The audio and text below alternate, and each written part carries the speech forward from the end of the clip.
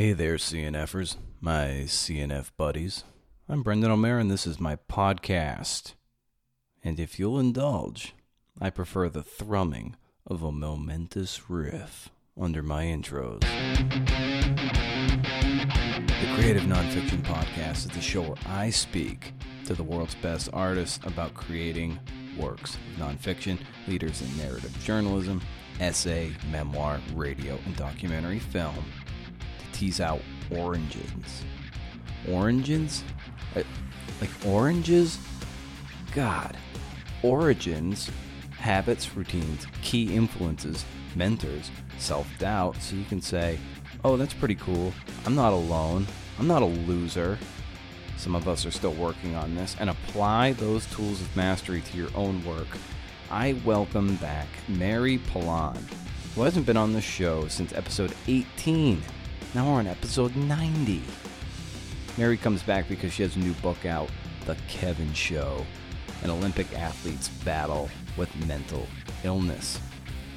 Have you ever heard of the Truman Show disorder, where people think they're on a reality show? Well, Mary's central figure, Kevin Hall, had that before the movie The Truman Show was even a thing.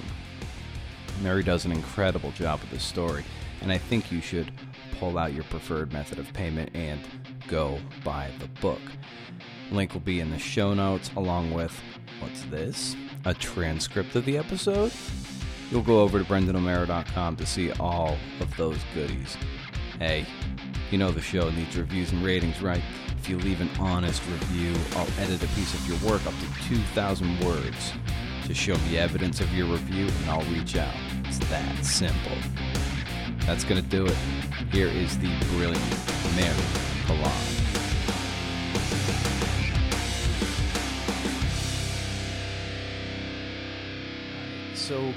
So like, during our last conversation 2 years ago, Kevin Show, which is your book that's coming out, which will have been out for 3 days by the time this podcast airs. All right. Yeah, and so it's out. It was in its nascent stages then. So how did you come to this story and then realize that it was going to be what it turned out to be, which is this long, a great, long book length worthy project? So both of my books, The Monopoly and The Kevin Show, were accidents. Great accidents, though. I heard about Kevin Hall from a colleague of mine at the Times, Andy Laren. He walked by my desk and was like, hey, there's this really weird thing called Truman Show disorder, and I think this Olympian has it. And Andy knows me well enough to know that, again, like my mother was worked as a shrink, and I kind of had carved out this niche of doing offbeat sports stories. And sometimes that also meant dealing with folks who were, quite frankly, unhinged or angry, or I was doing a lot of yoga at the time, so I felt very stable about dealing with angry agents and, whatever controversies might arise.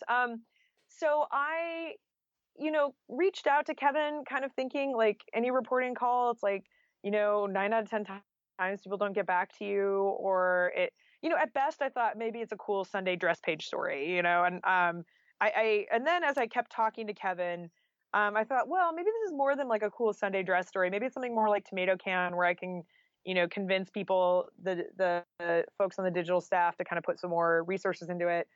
And then I got laid off in the middle of it, but I was working on it, the Kevin stuff, in my spare time. And as I kind of left the door, I was like, well, I want to keep doing this story. I think it's really important. It's about the reality of being an athlete. It's about mental health, which even now more than then feels so important to be changing the way we talk about. And I had to make this really awkward, reach out to Kevin and say, hey, I'm so interested in this story and I really want to put more into it. I totally lost my job this week.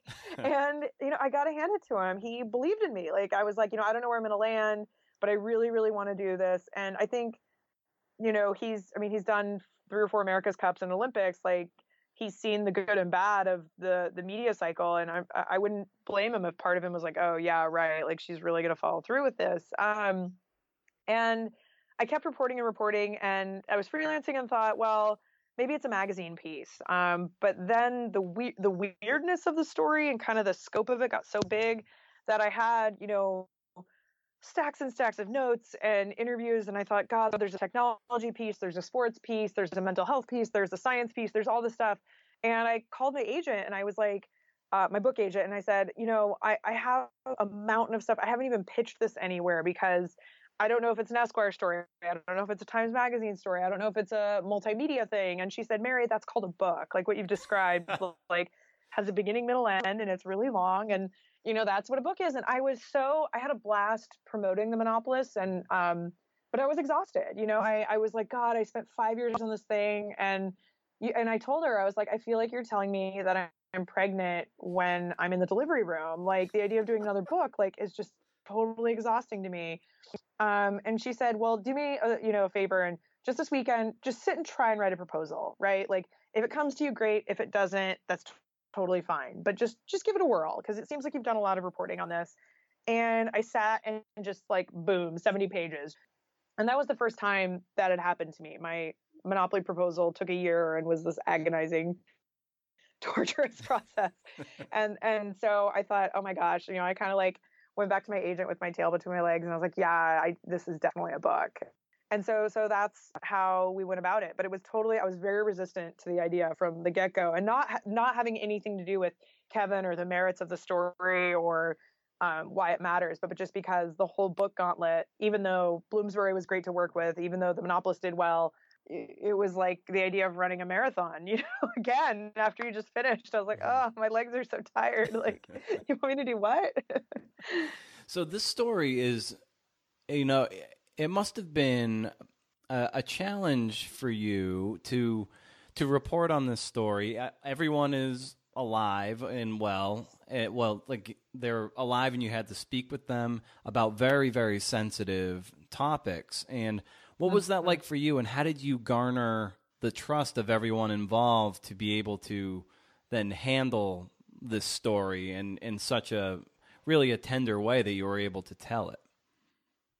That's a really great question, because it is like, no pun intended, but it was a crazy proposition, right? Like I basically was like, hey, Kevin, I want to talk about your brain and your infertility and your marriage and your family and your teammates and stuff. And I got to hand it to Kevin and Amanda. Like, I've just never asked more of sources than I have of them. I mean, just in terms of time and their patience, and they were able to kind of round out their story with photographs and journals and medical records and all this stuff. And it was incredible. And I don't know, I was talking to Kevin about it yesterday. Like he told me that his approach was kind of all in. And I kind of, when I do this sometimes with folks, I send stories that I've done in the past that I think are kind of what I'm shooting for again, or give a sense of the tone. And if people don't like the output, if they don't like the work, then that's totally okay, and if they, and so I think I kind of was able to make the case that, I'm not a tabloid. I'm, here's the Monopolist. Here's how I worked with Ralph and that story, and what our process was like. And whether it's a newspaper article or a book, I don't believe in surprises. I don't want you to say things you're not comfortable with. We can talk on the record, off the record, what are your terms that you want to work with? And they were incredible. I mean, it became this joke that I was like the Hall family biographer, because I had never done anything quite like that. I was kind of embedded with them in a lot of ways. And they, with The Monopolist, it was such a departure from my newspaper work, because I love history and I love libraries and documents, but it can get a little lonely, because you have these moments where your characters, you want to just pick up the phone and say, Lizzie McGee, like, why did you do this? And you can't. So it was a nice change of pace for Monopoly to have a story that was so that they were still living. Kevin was having, episodes while we were reporting this. And so I had to figure out how to report the story while being sensitive to someone who was very much dealing with a huge life transition. I mean, he was on the America's Cup boat in 2013 that capsized, and one of his teammates, passed away. And that's, I think, was a big transition point for him. And, in the last year or two, they've moved back from New Zealand to the United States, which has been a big deal. And they've got young kids. And, so you're very conscious of, okay, this is something that someone is, who's not necessarily a full public figure. I mean, he has been on the national stage and he has competed, but this is something that his kids are going to read someday. And how, if it was me, how would I want that portrayed? And I think Kevin and Amanda also had some time and distance from a lot of the events in the book. So they were really able to kind of put it into context for what, certain episodes meant in the grander scheme of things. And they just had an incredible amount of self-awareness. And I had never reported on delusions before. So, Kevin was really great about saying, I know this sounds crazy. I probably hallucinated this part. This part I think might be real. You might want to pull a police report on it. And that's why I kind of tried to report around, not just relying on Kevin and Amanda, because even though they were these wonderful recounters of their stories, I realized pretty early on that the nature of mental illness is that it's experienced by not just the person who has it, but their friends, their family, their teammates, their loved ones. And I wanted the book to not only serve the Kevins of the world, but also the caretakers, the family, the friends, the folks who are kind of on the outside looking in, which is something that evolved in the reporting. I didn't set out originally to switch the perspective each chapter, but I realized, a little bit in that, like, that was going to be, I think, a more effective way of telling the story. The way that I kind of approach the reading of it, given that Kevin's bipolar disorder gave him these manic episodes that made him feel like he was part of a reality show. And in a sense, going from character to character, it was almost like changing the channel and so it kind of was like a TV experience, at least for me, like reading, like, okay, here's where we're I didn't even think of that. But yes, let's go with that. Yes. Sure. All right, great. But yeah, whether that was the intent or not, you do go from Christina to, is Gordon the father? Gordon?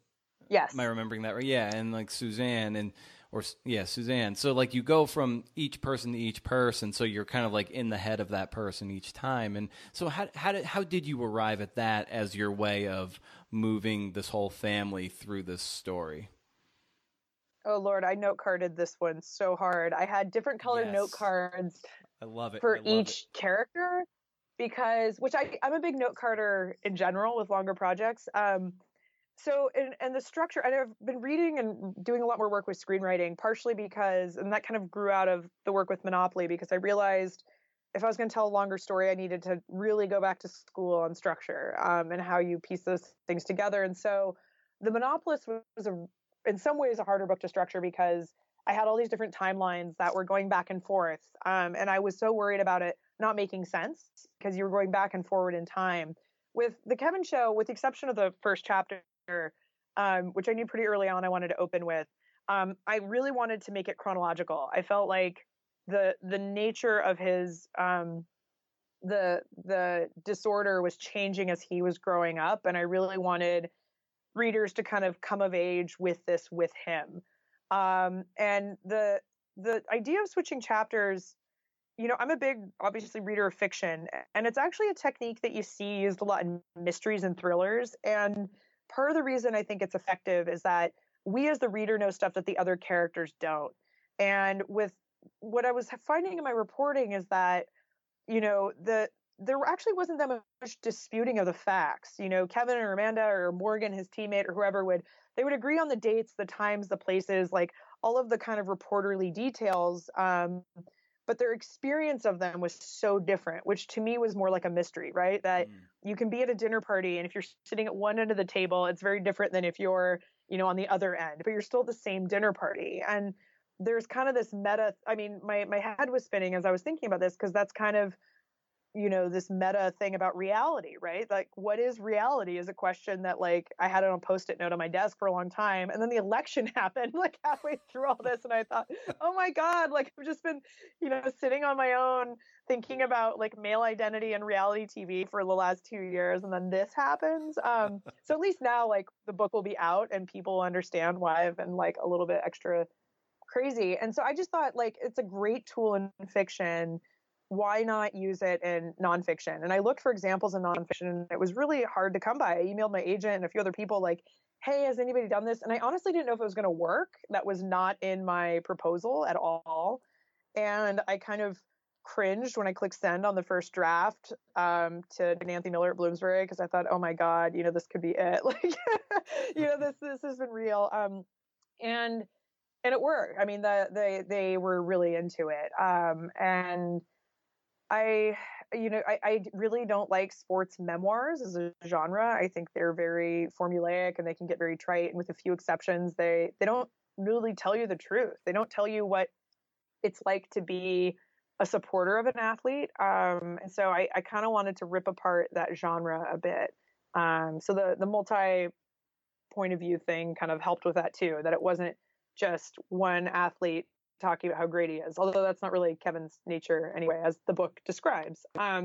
So yeah, I wanted to kind of rethink how we tell sports stories too, more generally. Yeah, I'm sure you've read the How Tracy Austin Broke My Heart by David Foster Wallace. Oh, I love that piece. Yeah, yes. Like speaking about sports memoirs, but what his point in that whole thing is they can't be reflective because what makes them so great is that they are not reflective people. They can just be reactive in the moment. So they can't really convey that in a way. And it's the thinkers like Wallace who think themselves out of competitive sports. Yeah, I mean, Wallace is brilliant on so many levels, and it was such a thrill to be able to, and he was a big force for Kevin. I interviewed people with Truman Show disorder who aren't named in the book, but in addition to Kevin, because I felt like I wanted to understand how his experience compared to other people. And one of the things that came up over and over and over again in my interviews, and most of these folks were not in the sports world, was they all read Wallace, David Foster Wallace, and James Joyce like it was a secret language. Like, wow. Those two authors really connected with people who have this in a really powerful way. And I love Wallace, and I read Joyce, but I don't read it the same way. For me, I really need to sit with a pen and a highlighter and really kind of work my way through it. And I thought that was an amazing lesson about kind of the gift of fiction and how comforting and that really basic sense of like, you're not alone. And I think that Wallace's work, at least to Kevin and a lot of the folks I talked to, really, really does that. And, one of the things I love about the Tracy Austin piece is he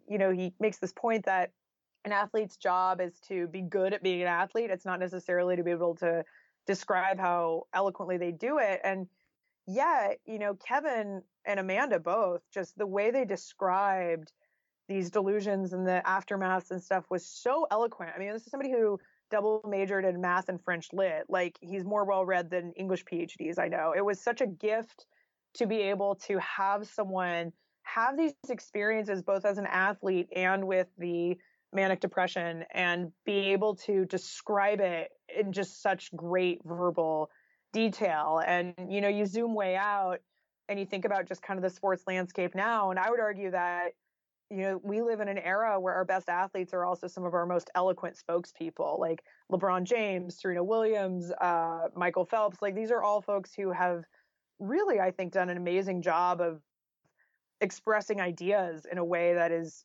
beyond sophisticated and kind of obliterates this, jock stereotype of that, that people who are good at sports can't talk about their experiences well. And I don't know how or why that is or how that's become. Allie Raceman's another name, right, with all this gymnastics stuff.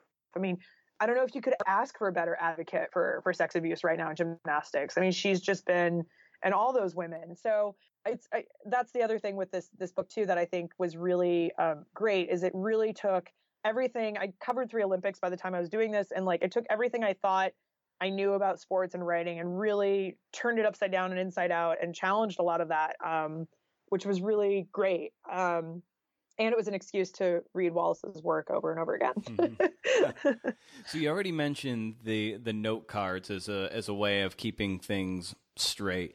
How else did you go about sort of setting up your day so you and your notes and just your general organization, so you were keeping things straight and making sure that you were sort of on that narrative line very well from cover to cover. So I wonder how you went about structuring that and structuring your work so you could actually pull it off, which you did, of course.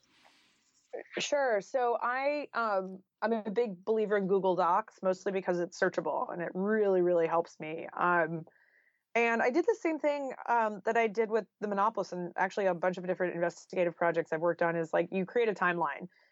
I felt like if I didn't know the order of events, and what was really powerful about doing that with Kevin, and I told him, I really tried to include him in the process as much as I could because he was also just really curious about how journalists work and how books are made. And I was like, are you sure? Like, you're an Olympian. I think what you do is like way more interesting. But one of the things that was really helpful about that is we were able to look at this pattern of like a traumatic thing and then an episode, and the relationship of the trauma to the nature of the episode and how long that had been. So, after what his first episode in 1989 in Boston, Kevin and I talked a lot about what the triggers were for that. And he's described it as it was a fear of failure. He was a junior at Brown. It was the first time he might fail at something. And that, he was a world champion as a teenager. And that was a really new and frightening thing for him. So it was really helpful to be able to just step back and look at the order of events. And then I think you have to have the basics down as a writer before you can even think about playing with how to tell it. I would say I spent 80% of my time on this one reporting and another, the other 20 writing. And I like that ratio because when you sit down to write, it's a little less scary. You have too much material and you're organizing it. So I had a lot of note cards. I had a timeline that was a separate like Google document. I had all of my interviews, just in different folders. And then I had, other documents, right? So that's police reports, that's medical records, journals, all this other stuff. And then on top of that, and this is kind of a lost art, I think, I read maybe 10 to 20 books related to this one. And in the back of the book, there's a big bibliography because I wanted to know what the lineage was. I wanted to know what other mental health memoirs were out there. How was this going to push things forward? What sports books were there out there? What stories? I had never really written about psychology, so I had to understand more about the history of mental health. And I don't know, it seems obvious to me that you should read a lot of books before you write one. I think academics are really good about this, understanding kind of where they fall in the like lineage of scholarship. I think with narrative nonfiction, it gets kind of crapped on a lot by journalists for, or again, for people being lazy. And I've just always been a library rat. And I thought that was an important part of the process too. So kind of, I was running on all cylinders with all of that. And then of course, right when I would think I was done with a section, I'd find another book or document or something I wanted to weave in. But I'm a big outliner. So once I'd kind of done that, I then made an outline. So I wasn't going into the draft bare. And I made a schedule for myself of like, okay, the manuscript is probably going to be 90 to 100,000 words. I need to do 1,000 words a day. And I took a calendar and I marked it out. And, I had days where I had one by 10:30 a.m. and that was great. And I went on with my life. And I had days where it was like pulling teeth. And I can't think about writing a big project. It's too overwhelming for me, but I can think about 1,000 words a day. And then this magical thing happens, which is like you end up with 90,000 words. So I think that like when you take these big projects, you have to break them down like that, or else you will just totally feel like a loser. But you have to think of them as a bunch of little wins. And I'm a morning person, so I just write in the morning and when I'm fresh. And then it kind of gave me the confidence to go through the rest of the day thinking like, well, okay, this New Yorker draft might not be where I want it to be, and I'm not going to send it in today, but I had a good Kevin show morning. So it was a good kind of stabilizer in a strange way. Yeah. And you did a pretty special thing throughout the whole book. And this is a testament to your immense skill as the writer putting this together, is that when I was like just in the throes of the book, like I kind of forgot about you as the narrator. I was like, just, you kind of dissolved away and I was just left with the story. And that is music to my ears. Thank you. And thank you for doing it, because that is so hard to do. And when it's done, I was like, it's like I blacked out. I'm like, oh wow, it's like, this is Mary writing it. But for dozens of, for almost the entirety of the whole book, it's like, oh yeah, I kind of I forgot that there was actually like someone behind this. Like I just got that absorbed into it. So that is probably the ultimate goal of any writer doing this kind of work. Oh, that's great. Like, that's exactly what I wanted. So Thank you. Yeah. How did you pull it off? I really tried with each chapter, and again, these were real people who I was able to interview, to try and get in their heads as much as I could and see it from their perspective. What did they have at stake? What were they trying to win or lose? What were they experiencing? And in the case of just about everybody in the book, people were so eloquent in answering these questions and saying, I was terrified, or I was really excited, or I was, and you know, Kevin's mother in particular, I expanded some of the later pieces because, you know, her changing about medicine changed quite a bit. And I felt like that was really important to include more of. And then, you know, I was kind of torn. I'm not like a memoirist at all. And then at the end, one of the notes on earlier drafts of the book, I rewrote the ending really heavily because I wanted it to be more open-ended because the election had happened. And one of the biggest notes I got from people was, this is such a weird story.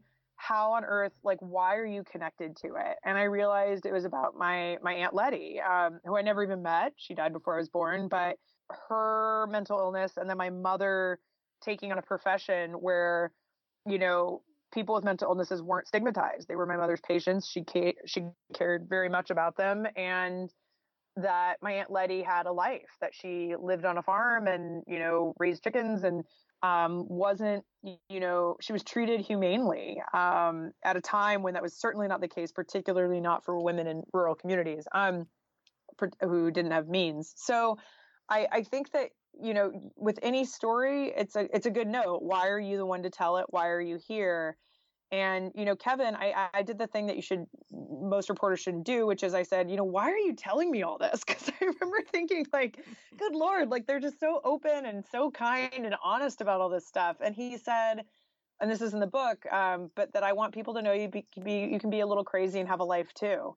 And I thought, that's it. That's the story. That the idea that, you know, I have a problem with victim stories because I don't know if they serve people very well. And, you know, Kevin has had the show his, you know, pretty much his entire adult life, and, you know, has been married for, you know, 16 odd years and has these 3 great kids and made an Olympic team and has done all this amazing stuff. And I think that is the hopeful, important part of it, that just because somebody, you know, labels you something or you have something going on doesn't mean that you're, you know, forced to live a horrible life.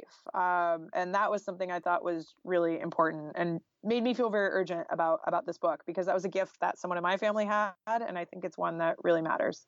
Yeah, that was a note I had made that even before the afterword, which is when you pop in to close the book. I was like, this book, even though we mentioned that you dissolved away, to me it still felt like a deeply personal book, and that's where it comes through. Yes. There is a personal connection to you in the story.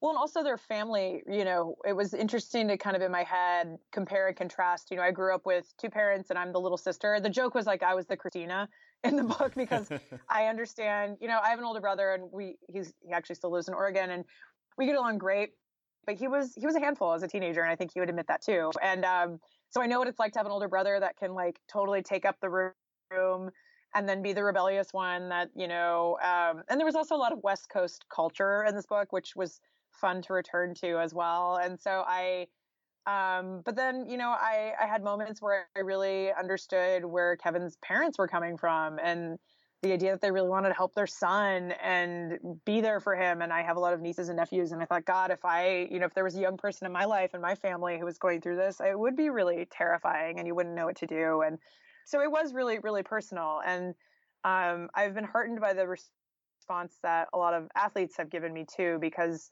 I don't understand athletes in a lot of ways, because I don't, you know, in journalism, nobody lines us up once every 4 years and says, you know, 1, 2, and 3, and you might even go broke trying to get to the podium. And so that drive and that focus and that sacrifice, to me, is just such an extreme example of what so many people go through in their careers and day-to-day lives. And I think it's a story about family ultimately. And that's something that, is important and fascinating to me, and always has been and probably always will be. So it was a good mix of topics, and hopefully, others agree. But it's funny. I also just didn't know anything about sailing. So now I feel like, I can hold my own in a sailing conversation, but that to me was like the least of it. And one of the, not the most interesting thing about Kevin, for sure. Yeah. How were you able to maintain that sense of fun given the sort of the heaviness of the subject matter? I think a lot of the book is very funny, sad, which is my favorite type of writing. Yeah. First of all, Kevin and Amanda have an amazing sense of humor about all this. Like, they made that really easy because, what's the expression that comedy is tragedy plus time? They really made a lot of that easier for me, and they were really just wonderful to work with. I mean, they were as low maintenance and, wonderful. I mean, I just felt so fortunate that nobody was throwing plates, nobody was screaming at me, nobody was calling me at 4 a.m. or, which, considering they lived in New Zealand, is very, very impressive because of the time change. So they made that easy. But also, I think when you're writing a book about wellness, in some ways, it forces you to assess your own, like, I can't write a book and say people really need to mellow out and rethink their relationship to technology and take care of themselves when I wasn't going to do some of that myself. So I think a lot of this stuff that I kind of wrote off as being like woo-woo self-care BS, I realized like I'm a better writer and friend and colleague when I get a run in the morning and eat properly. And so it did kind of force me to think about my own like lifestyle and mental health and relationship with the world around me and others, because every single piece of that was being examined in Kevin's life. And I think for better or for worse, you see the world through the prism of the book you're working on. Hey, you made it to the end. This show is produced soup to nuts by me, Brendan O'Mara. If you don't already subscribe to the podcast, go and do that. And then if you leave an honest review on iTunes and show me evidence, I'll coach up a piece of your writing of up to 2,000 words. You give, you get. Also, I've got a pretty slick monthly newsletter where I give out my monthly reading recommendations. Just head over to BrendanO'Mara.com, put your email into the smart bar on top or the pop-up window, and you'll get the next one. Once a month, no spam, can't beat it. Feel free to say hi on Twitter at Brendan O'Mara or at CNFpod. Instagram's at Brendan O'Mara, where I'm showing how I'm making the first issue of the CNF Pod zine. What? A zine? And Facebook at CNF Podcast. Say hi, like the page. My friends say I'm a pretty cool guy. That's it, CNFers. Have a CNF and great week.